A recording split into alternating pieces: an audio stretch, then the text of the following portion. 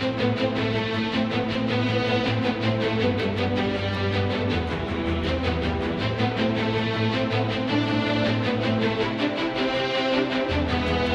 right, welcome to Quick Show. My name is Greg Mattson, and I am your host. In this episode, we again bring back Del Tackett for our second episode of the series, 7 Threats in Our Times. This episode is on one of the threats that Del, that you call the rise of Homo Deus and Neo-Christianity. What do you mean by that? Well, the Latin phrase for Homo Deus that means that we become little gods. We begin to think that we are gods, and as such, our heart speaks divine proclamations. And so, if I want to declare that I'm a woman, then you must receive that as a divine proclamation, and you bow down and genuflect or whatever it is, and you have to affirm that. Otherwise, you will be considered a blasphemer. So the Homo Deus basically is the end result of what happens when a culture runs unabated down a self-centered road. So it becomes so much about me and so self-centered that I soon begin to think that my heart should be received as something divine. And so that's what I mean by Homo Deus. The Neo-Christianity is basically what happens when Christians begin to believe that Christianity is all about them. And so they begin to see this, rather than being a child of God and a relationship with Him and understanding the grace that He has bestowed upon me, it now turns into something that is basically for me. So that's what I mean by the title. And I think it is devastating for our culture, and we've even seen that in the news. So, okay, so I want to go straight to the second half of this, where it's a Neo-Christianity. It's you always hope and think, okay, well, with truth, with a Christian heart, that you're standing separate from the world, right? You're standing separate from Babylon.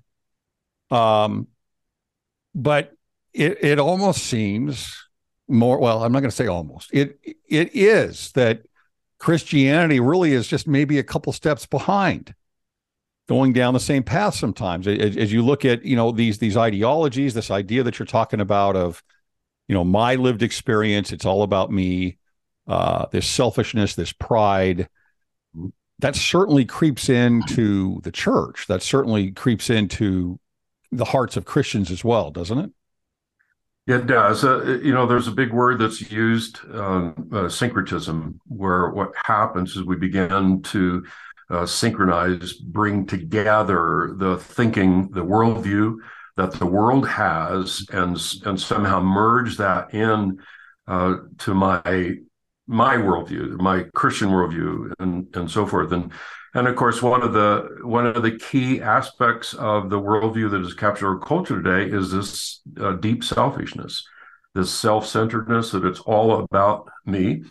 And when you apply that then to our Christianity, then we begin to think that whatever this Christianity means, it primarily means it's for me. Mm-hmm. So it provides what I need. It provides me with whatever comfort and pleasure and community and so forth. And so it becomes more about me than about Him. And what I've seen with this is the scary part of this is it's almost sometimes worse within Christianity, because what you end up doing is conflating Scripture with, like you say, the syncretism of the tenets of the world, and you try and mesh those and make them the same. And what you end up doing is changing the meanings behind Scripture. You change the meanings behind the order and truth of God to try and make this syncretism work. That's exactly right. And we see that, sadly, we see it in many, many places where people have begun to to take the word prosperity, for example, which is a great word shalom, and and to say that what God really means by this is that he means that you should have a big boat, a big house, and lots of money and prestige and so forth. And you will get those things if you will give. It's the same issue that we find in the book of Job, where the three friends are called friends. It's almost humorous. These three friends come, and basically what they're doing is they're saying, look, Job, the reason that you're suffering is because you're a bad guy. And so the assumption is that if someone suffers, it's because they're evil. And therefore, if someone is good, then they will be prosperous. But the scripture doesn't give us that direct correlation. And that's what's great about the book of Job, is that we can recognize and understand that that kind of thinking is wrong. But as you were saying, people have a selfish desire to twist the scriptures and make them fit what they want. Yeah, I talk a lot about some of these pernicious ideologies. They're really ultimately all based on selfishness, and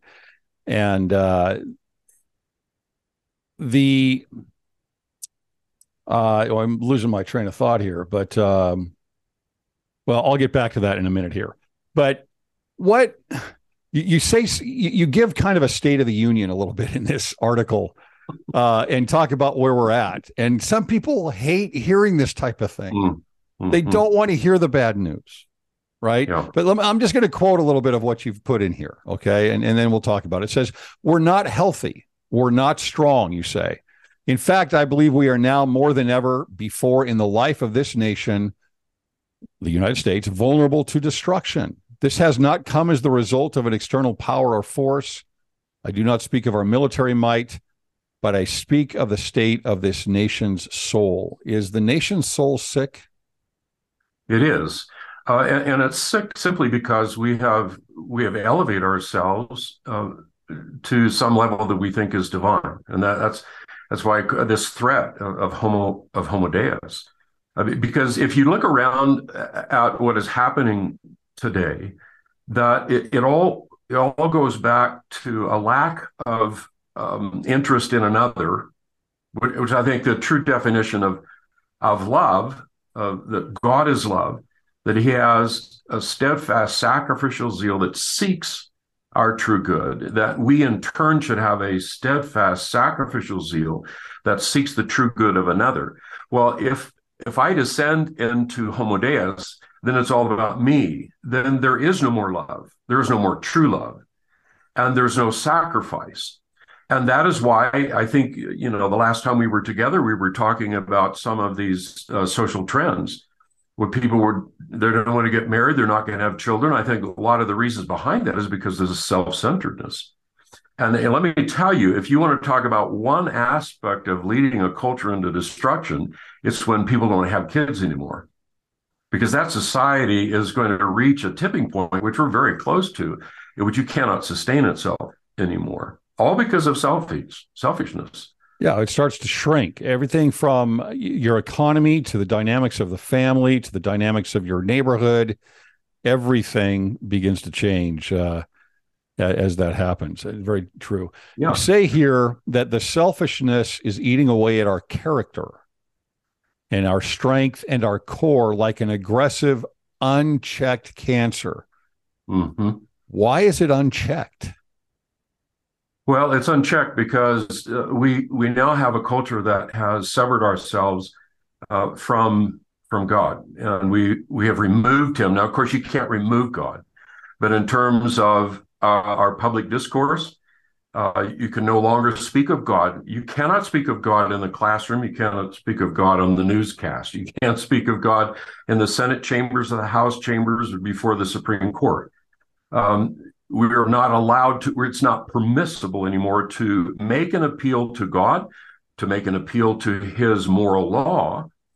And when that happens, then we have no basis for saying what is right or what is wrong, except for what I believe is right or wrong. And eventually that descends into might makes right. And when the soul loses loses its understanding and its connection with his creator, then he's lost everything. There is no ground to stand on. It is all quicksand. He becomes like a cork bobbing in the ocean. And as we spoke of the last time, this whole drive within the human soul to be significant now consumes me because I have nothing that really makes me significant. When God is gone, then my only significance is going to come from impressing you, trying to get you, manipulating you to somehow affirm me or to praise me or for people to give me likes on Facebook, to get numbers of followers. All of these things we desperately will seek to try and somehow gain the significance that I've lost because I've ruled out God. And that is what makes the soul sick, because it has nothing beyond itself to affirm who I am as a creature of God, to affirm that God's grace is bestowed upon me. And so I run to and fro desperately trying to find that from the world around me. And it may be temporary. We may get something temporary that lasts for a few seconds or a few minutes or overnight, but it will not last. And quite frankly, Greg, I think that's behind the rash of suicides that we have. Because if I believe that lie, it's all about me, and my significance and pleasure and everything comes as a result of people attending to me, and people don't do that, then I'm lost, and I have no meaning in life. I have no reason to live. So that the soul becomes sick. Yeah, it's a replacement, right? It's if I need the support and love of the world in place of the support and love of God, that's a well that will never fill. Exactly right. Right. Exactly It's just never going to fill. Let's apply this to the government a little bit. You know, looking here in the United States, you've got a land of liberty. It's a place that went completely through the American Revolution against tyranny. Very much built on freedom and principles of freedom. And yet, as I think it was Jefferson that said this, if you can only have this style of government with a moral people. right. It only works with a moral people. And so if you have the more we can self-govern ourselves and our families and live in that type of an order, then the less we need government. Correct. To take that role. But of course, as the family decays and disintegrates and as God leaves our homes, then again, what power and authority is going to fill that? And so now we've got a growing state that, with all of the calamities that continue to grow because of the decaying state of our nation, where's the authority going to come from to try and clean these things up? Well, that's what is really scary, and you're exactly right. I mean, when I was at the White House, I immersed myself in studying everything I could that was written by the founding generation, and they over and over again believed. In fact, it was almost as if they went to the same school. They talked about that religion and morality were the foundation for everything that they had built. And I think it was Daniel Webster, said, when the public mind becomes vitiated and corrupt, morally corrupt, laws are a nullity and constitutions are waste paper. And when you descend into that arena, they recognize that it was this absolute morality that God has given to us. We govern ourselves based upon that. If you no longer govern yourselves, then eventually you will have to have a tyrant, and that's what's scary about this. I mean, we could be in a place right now where everybody feels it's all about themselves, and because of the equity that we have in this culture, you can live with that. You can live that way for a little while, but eventually, in that kind of moral chaos, that is when a true tyrant arises, and that tyrant will rule with an iron fist. No. going along those same lines, the need for authority and power in here, you also say in the end, right, as we move toward this Homo Deus, that a self-centered culture is a hateful and violent culture, Mm-hmm. right? And why is it that that happens? Why does that bring about hate and violence? Because all of the ideologies today, the messages today are against hate, right? Against hate speech, Right. against violence. In fact, any microaggression that comes about is oh, we got to watch out for all these things. And yet you're Yeah. saying, as we move toward this secularization and this pride in ourselves, we become more hateful and violent. Yeah. Yeah, and you're right. I mean, the words that are used today is we're all about love. We're all against hate, and yet I have a good friend of mine in Denver uh, who, because of his moral absolute beliefs, would not bake a cake that celebrated homosexuality.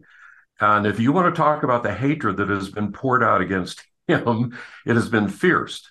They have attempted to do everything they can to destroy him. So it's all a facade, that talks about, that we love and hate speech and so forth. It's all about this desire to be affirmed. And if you do not affirm me, then we will destroy you.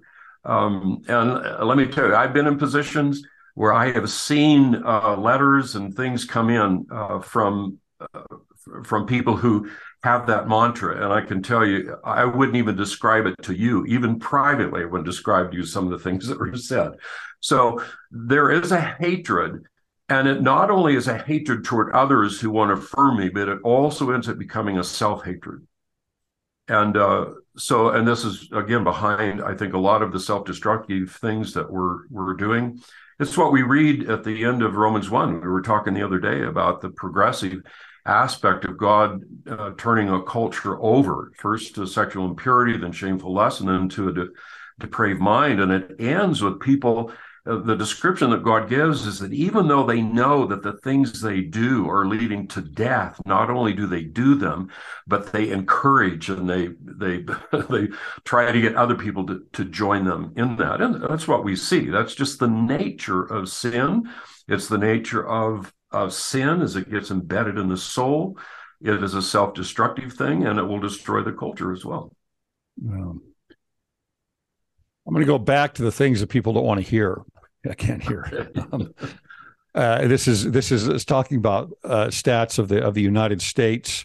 There is an idea of, what do we call it? American privilege, right? We live in the most incredible country in the world because of how it was founded, because of these tenets of freedom and liberty and individuality and freedom of religion, all of these great principles that exist here that have helped form this country and spread an awful lot of good around the world, right? Mm-hmm. Yet, what is the worst thing is having all of this abundance of freedom and then not being able to handle it, right? This abundance of freedom and then taking advantage of it. This abundance of freedom and not being in a spirit of gratitude for what we have. Here's some things that you bring up about the U.S. here. For every 7 marriages this year, there will be 4 divorces. When we have babies, few are within the security and nourishment of a mother and a father. Half of our first babies are born to unwed mothers. A third of our children live without a father. And then going beyond that, so about the family, and again, the disintegration of the family. And then we lead the world in producing pornography. 90% of the world's pornography comes from our nation. Mm-hmm. What are we doing? Yeah, these ideals that I call it the American experiment were built upon, that foundation of religion and morality, which was so critical because freedom was based, the whole idea of liberty and freedom was based upon that, which means freedom is not the freedom for me to do whatever I want. Freedom is not for me to follow my heart. Freedom is for me to live my life in the way that God wants me to live my life, and to be free from tyranny, from those external things that would prevent me from working hard and gaining the fruit of that labor and enjoying the fruit of that labor, all within the boundaries of that which is morally right in the sight of God. I redefine freedom now to mean that freedom means I can do whatever I want. I can be whoever I want. I can identify in whatever way I want. Then we have lost the notion of freedom. We have twisted it, we've destroyed it, and we're now pursuing not the American experiment ideal, but we are pursuing what I think is a demonic ideal, which will lead to the destruction of the individual and of the nation. Yeah. And yet we don't talk about it. You bring up another stat here. In 1 year, we will contract 20 million sexually transmitted infections. 54,000 people infected every day. A fourth of them are teenagers. This is a societal issue, right? This is happening to the kids too, right? This is well beyond a level that we should label as an epidemic and plague. And then you say this, but we don't speak of these things because it would dampen our lust for sexual freedom. This has always been a part of these same ideologies, this idea of liberation, sexual liberation. And it goes right back to your point. I mean, what does liberation really mean? What does that mean? Because if you can do anything and be anything, there's really no order left. Right. That's right. Why don't we talk about these things more? Why aren't they brought up? Well, they're not brought up because it doesn't fit in the worldview that we're trying to craft. And if I am sold on the idea that my personal freedom should give me the right to do whatever I want, whatever feels good, which leads to sexual depravity, although I wouldn't call it depravity, we call it sexual freedom, to be able to have sex with anybody I want at any time I want, in any way I want, and whatever brings me the greatest pleasure. Then to speak of these things speaks of several things. It speaks of an absolute, because as soon as we say that it's wrong, then we have to admit that there is an absolute. There is a moral absolute given by a transcendent God that transcends you and me, transcends governments, transcends the entire earth, and it is true for everybody all around the globe. And second of all, then it brings to mind the consequences that are associated with my desire to do what I want. So that's why we don't want to talk about the diseases. We don't want to talk about all of the emptiness that comes from sex outside of marriage. We don't want to talk about all of those things, the diseases and everything, because it brings to mind the consequences of my actions. So I want to go through a world in kind of this foolish blinder on, or the man who says, "Look, I don't want to go to the doctor because he'll give me bad news." So that's stupid. I mean, that's crazy. Mm-hmm. Or I don't want to look in the mirror. And that is, again, that's this depraved mind we were talking about last time. It's a mind that has lost its senses, and it's characterized in the end of Romans 1, where people do things that they know are leading to death. I mean, that's crazy, right? I mean, that's absolutely crazy. But that is what happens in a culture that has been given over to a depraved mind. If we apply this back down to the kids, even in our schools, you've got a stat here that says out of the top 22 developed countries, our upcoming generation ranks dead last in math, dead last in problem solving. That one doesn't surprise me, unfortunately, and near dead last in literacy. Meanwhile, they're consuming more and more entertainment, more and more video games, more and more screen time on their phones.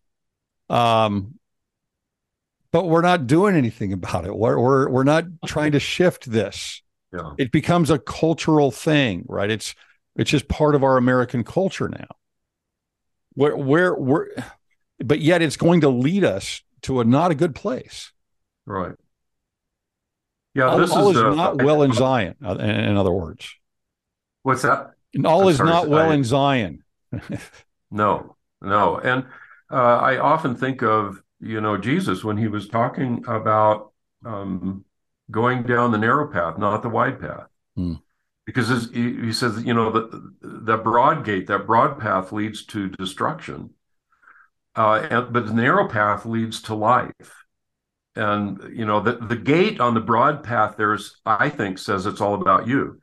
That's the easy one is to pursue my own pleasure, my own desires, not to sacrifice, not to deny myself. That's what's written on the small gate.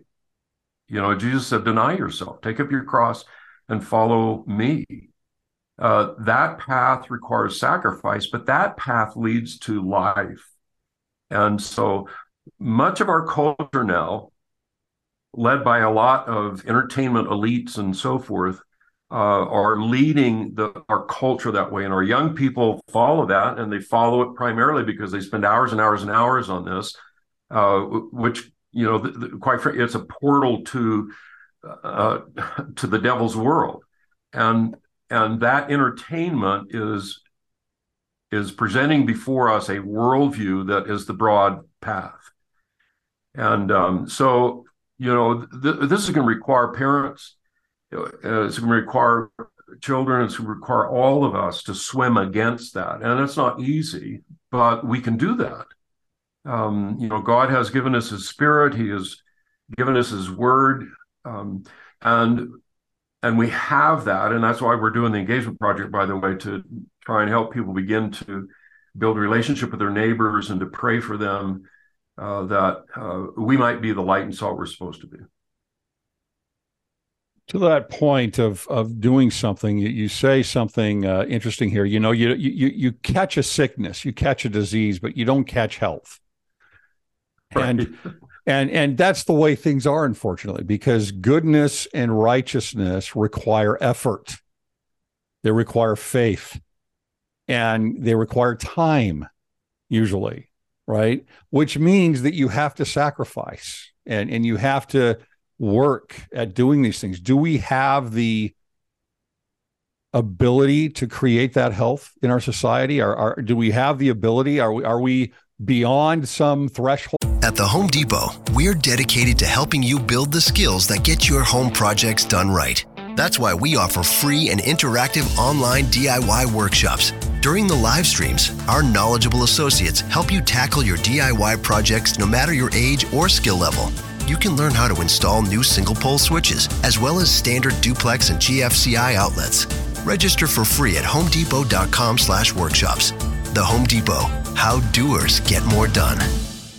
At this point to turn things around? Well, it'd be easy to give up and just say that. I'm not going to. And the reason is because I think there is a large remnant that is still left in this land. And I think it's because God has allowed us to have that remnant.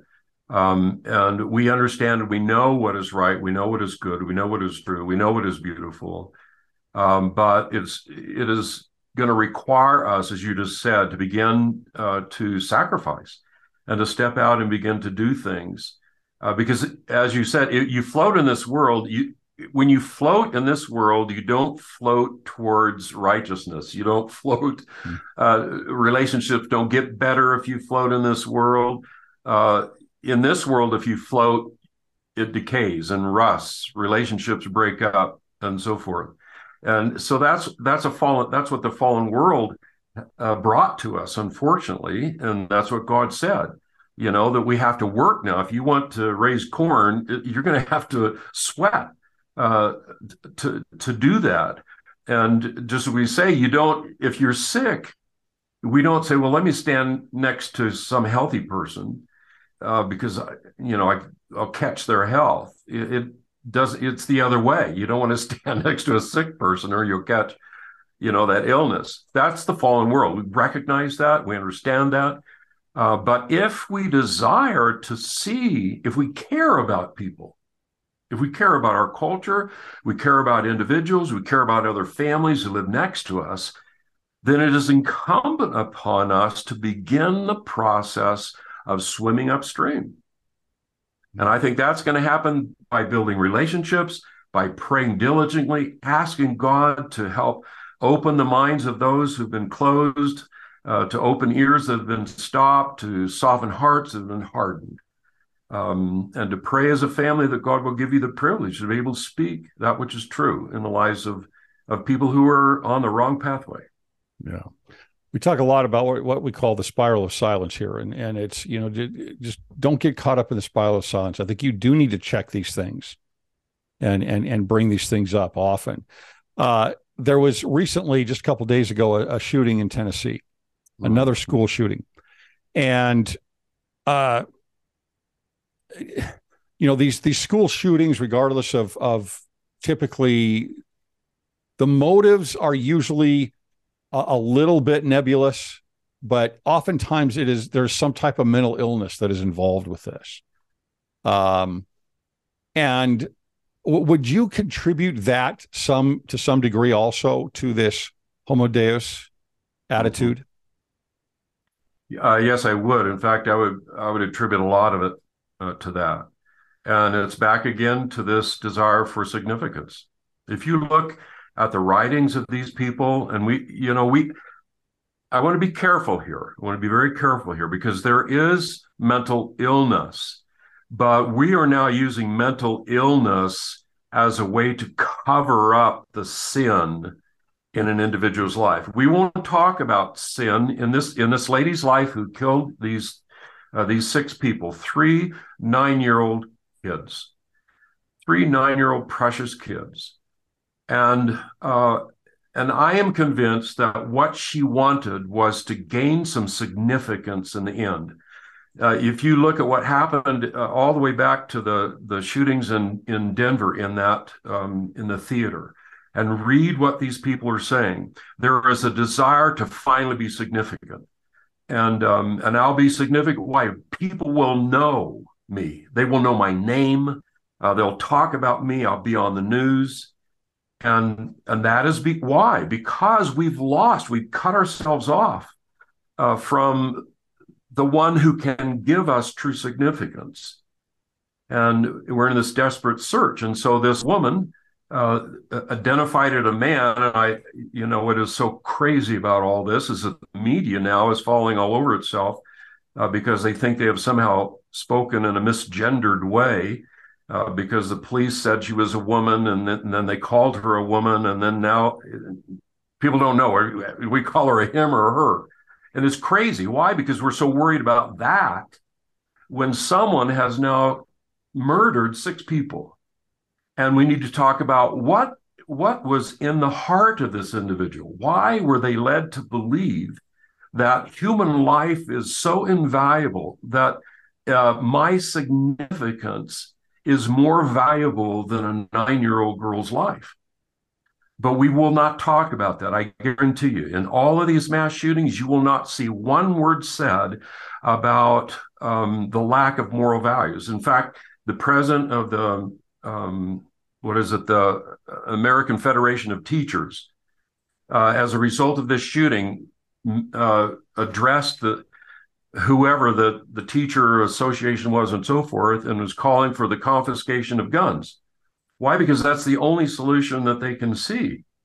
No one will talk about what she should have said is, you know what we need to do? We need to begin to teach our children again that there is a creator who has made us, and he has given us a moral law concerning the sanctity of human life. Maybe that's what we should be doing, rather than pursuing some policy that is really not going to change the heart of man. Yeah. Yeah. Well, the Homo Deus idea is a problem. To me, I see it kind of it's the opposite of the doctrine of Christ, right? It's you're puffing yourself up, right? The leavened bread. It's lifting yourself up as compared to the condescension of God, right? Who lowered himself through love below all of us. right? It's this opposite end of the spectrum that is creating the problems. And if we're willing to lift ourselves up instead of be lifted up, right, then I think we're going to flip truth and order completely on its head. That's exactly right, Greg. And that's why I think we have to understand there is something demonic here. I don't want to get off into trails here, but it's the work of the world, the flesh, and the enemy. And you're exactly right. It calls us in the opposite direction of Christ, and all that Christ did in his humbling himself, that the enemy wants us to exalt ourselves and to walk away from what was shown to us and demonstrated to us in Christ, this steadfast sacrificial zeal that sought our true good. That is what he is calling us to. The enemy is calling us to the opposite, and it will destroy us. And it is. Yeah, I think you're right. Well, Del, thanks again for coming back for this episode number 2. We will have you back for episode number 3 shortly, and we'll continue to go through these 7 threats. Okay, thank you, Greg. Appreciate it.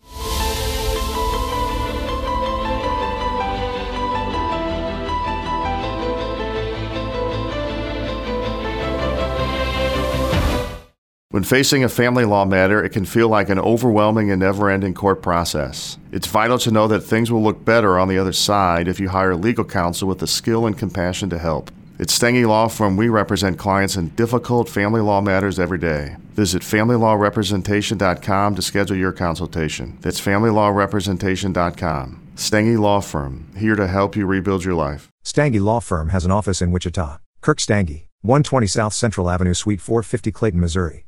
Spin your passion into a business with Shopify and break sales records with the world's best converting checkout. Let's hear that one more time. The world's best converting checkout. Shopify's legendary checkout makes it easier for customers to shop on your website, across social media, and everywhere in between. Now that's music to your ears. Any way you spin it, you can be a smash hit with Shopify. Start your $1 a month trial today at shopify.com/records.